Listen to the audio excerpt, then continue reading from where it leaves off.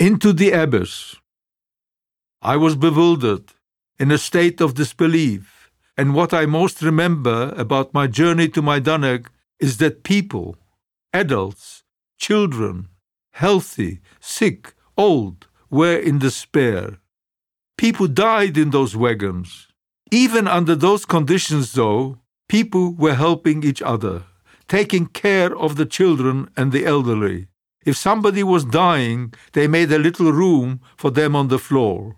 Some people tried to break holes in the high windows for air, and others cut the floorboards so they could jump out.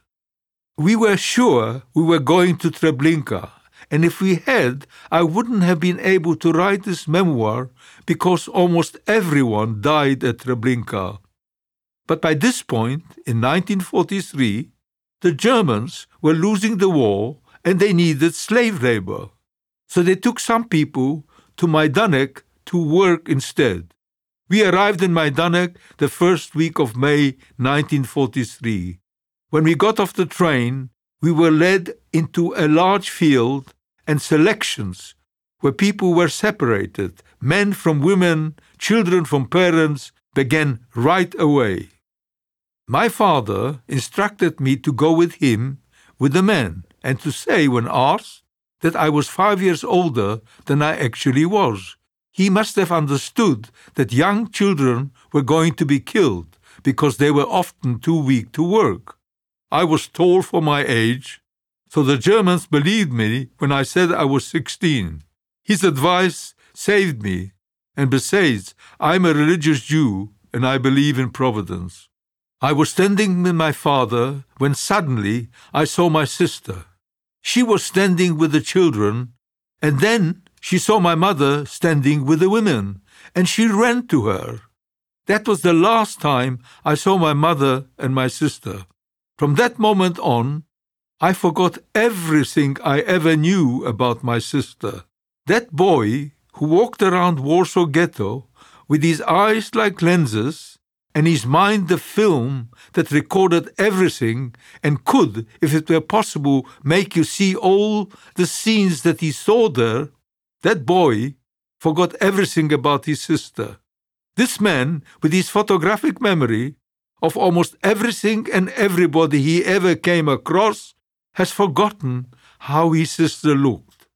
When I think about Sabina, all I can see is her blonde braid with a ribbon in it. I cannot remember anything about her from before the war. We lived in the same room as small children, slept together, played, quarreled, smiled, and were happy. We lived in that little room together for almost 3 years in the Warsaw Ghetto. I remember so many details about our family life before the war, but I have only snippets of memory about her.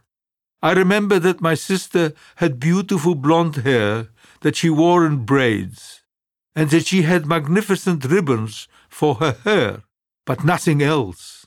I can't conjure up her face. I can't conjure up her body or other physical markers. All I can see is her back and her blonde braid. I suppose I have blanked out everything about her and about what I felt when she was killed. Even to this day, it is difficult for me to talk about her. There was only one time when I was in Theresienstadt near the end of the war that I suddenly started crying, and when someone asked me why, I responded that it was because my sister had died. But she had died in 1943 in Majdanek, and this was 1945. After standing in that field for quite a while, the Germans chased the men into a barracks, where there were tables in the middle of the room. We were ordered to strip naked and throw all our clothes into a wooden bin. Then we were instructed to run, holding our hands high over our heads, towards a man with a white coat, an SS doctor, who was directing everyone and pushing people to the right or to the left. I found out later that he was sending people either to immediate death or to life in the camp. I was pushed to the right, and then we were running running, and the Germans were shouting, "Schnell, schnell, fast, fast." My father was running in front of me, and I came into a room where I was thrown into a huge vat built into the floor that was divided into two parts and filled with strong disinfectant. If you didn't submerge your head, the capo would knock you over the head and hit you until you went under completely. When I came out of the vat, every orifice in my body was on fire. Then we were forced into another room with showers, and I thought, well, I might as well say my prayers and wait for the guests to come. But water came out instead, and that washed the chemical off a little and made it burn a little less.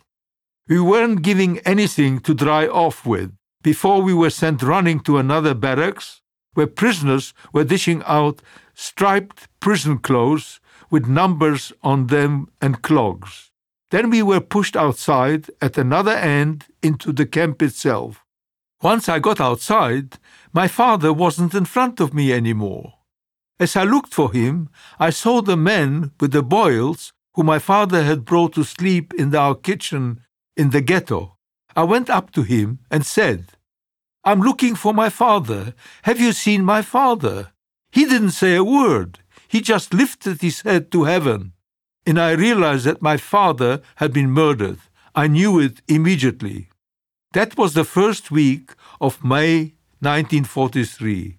I was not yet 11 years old when my mother, my sister, and my father were murdered on the same day. The day that we all arrived in Majdanek. My father was 38 years old, my mother 35, and my sister almost 11. I cried a bit when I realized they were all gone, but for a long time I couldn't really understand that they were gone forever. I only really accepted that they were dead after the war. Until then, I suppose I was hoping that they had been taken somewhere else, to another camp maybe, and were still alive. To this day, I still struggle with the reason I cried. Did I cry because I lost my father? Did I cry because I didn't die? I will never resolve that question. I would like to think that I cried because I lost my parents and not because I was alive. From that moment on, life became a matter of survival. My survival instincts kicked in, and it was like I put blinkers on and did what I had to do to survive. Also, as a child, my brain was not sophisticated enough to look back. I was living in a kind of cocoon. I didn't have a past to draw on and was developing as I went along. I had learned in the ghetto to live from day to day and from minute to minute. You got into a kind of rhythm where you don't look right or left, you focus only on the minute. That is your existence, your reality. All that matters is staying alive. That skill helped me survive in the extreme moments. But unfortunately, in the long run, it has had detrimental effects. Majdanek was very clean because the concentration camp commander was extremely particular. We were given a long harangue on cleanliness and what would happen if we weren't clean. We would of course be punished, and everybody knew that for the slightest infraction you could be sent to the guest chamber. We didn't know there were guest chambers when we first arrived on the field in Majdanek. But as soon as I talked with other people, they told me what was going on there. Within a few hours of my arrival, I knew exactly what was happening. I will never forget my first morning at Majdanek. When I woke up, I saw 3 young people hanging from a rafter. I assumed that they had committed suicide to avoid being sent to the guest chambers. Each barracks had a block elder or supervisor who was in charge of the barracks, and he had 1 or 2 capos. The capos were mostly German criminals who had been sent there to serve their time. They wore armbands that said capo on them and had regular clothes instead of the striped clothing of the Jewish prisoners. Our block Eltester was sadistic. I was told that at night the block Eltester and Kapos got drunk and went into the barracks looking for young, good-looking boys to sodomize. Even after I heard that, I didn't realize what it meant. I was an innocent Hasidic boy who didn't know about sex, let alone that something like sodomy even existed. It wasn't until much, much later that I understood that a Blockaltester was a violent pedophile who would have his way with these boys, choke them to death, and then have them hanged. And then at the roll call, the next morning, the couples would take their bodies outside and say they would die of natural causes or committed suicide. Even though I didn't understand exactly what was going on at the time, I knew I had to keep out of the way of the Blockaltester. I lay in my bunk at night, shivering, praying I wouldn't be next.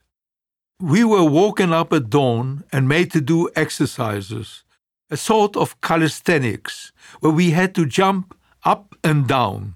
We wore round striped hats, which they made us put on and take off. Mutze on and mutze up and mutze on and mutzen up, over and over again. This was part of a game they played, and they were very good at playing games with us. Whenever an assessment came around, we had to take our hats off to them like soldiers do in the army. When we finished our rituals, the capo hurried us up to get outside for the appel, the roll call, where we would sometimes stand for hours until they counted everyone and had selections, looking for people who were weak or sick to send them to the guest chambers. At the appel, the Germans also assigned people to work groups. As always, they played games with this, too, in order to confuse us. They would sometimes say they needed electricians or plumbers or Ibets commandos work groups, and when people stepped forward, they would send them to the guest chamber instead. Other inmates suggested not to step out when they called for people to be part of a work detail, because you never knew if you were actually being called to work or being taken to the guest chamber. Even if you weren't sent to the guest chamber, the work details could be deadly. The Ukrainian guards took the prisoners out and used them to do hard labor for which machines were needed. For example, men were harnessed together to push the heavy rollers to compact the earth. Today, if you go to Majdanek, you can still see the rollers there. The guards beat people to make them work harder and harder, and always brought dead people back at the end of the day. As I mentioned, it was a matter of survival to be as inconspicuous as possible. To be visible meant someone would notice you and something bad would happen to you. At the entrance and on the side of our barracks was a little patch of garden with flowers and whitewashed stones. And when the guards were shouting and allocating work details, I decided to make myself busy fiddling with the flowers and the stones, as if I had been ordered to work there in the garden. When the Blockaltester would come and ask him what I was doing, I would say the capo had asked me to clean the garden patch. If the capo had asked me, I would say the Blockaltester asked me to do it. I don't know how I knew to do that or why. I somehow knew automatically that it could help me. In Majdanek, I was in a kind of cloud. We were always in the shadow of the guest chamber, and that obliterated any other thoughts from our minds. I was always concerned with whether or not I was going to be selected for the guest chamber or selected to go to a work group, and always thinking of how to get out of either option. My existence in that camp is, I suppose, something I want to bury deep in my mind. Unfortunately, I cannot forget the salient points. One particular day, when I was lying on the ground, making myself busy, fiddling with the flowers and the stones, a couple who I had never seen before approached and asked me what I was doing. I remember exactly what he looked like, and what he was wearing: a 3/4 length jacket, his hands in the side pockets, breeches like riding pants, and shiny high boots. I told him that the blockaltester had ordered me to look after the garden and clean around it. I was lying there with my backside up, like an animal, trying to make myself invisible, and then, without a word, he began to kick my back with his pointed boot. He kicked me hard, many times, and then walked away. I was in pain, bleeding. I still suffer from that beating to this day. After I had been in Majdanek for about 2 or 3 months, one morning at Appel, around the end of July, the guards asked for plumbers and electricians. Now, I knew it was dangerous to step out, but there I was, 11 years old, and I stepped out. Maybe my father was watching me from heaven. I always felt in the ghetto and everywhere else that my father was watching over me, just as he had in the last minutes of his life told me to say I was 5 years older than I was, which saved me. Quite a few other people stepped out with me. Who knows why they did? Perhaps by that time they couldn't take it anymore and figured they might as well go to the gas chamber as endure this torture anymore. In any case, when enough people had been collected, we were taken to a barrack where we had to undress. That was terrifying in itself, because we knew what it meant when told to get naked. You were going to the gas chamber. Instead, a few men in white coats with stethoscopes came in, and each one of us had to go over to them to be inspected. They thoroughly checked our lungs and our hearts, and then sent people to either one side of the room or the other. Everyone on my side was to get dressed. I don't remember the exact sequence of what happened next, but our striped clothes with the numbers on them were taken away, and we were given different clothes, ordinary clothes and shoes, items obviously taken from dead people. Then the guards took us to the trains. They put us in cattle cars, but this time they did not cram us in. We had room to sit on the floor, and we were given food for the journey, a piece of sausage, cheese, and some bread. Then we set off. We didn't know where we were going, but we were going.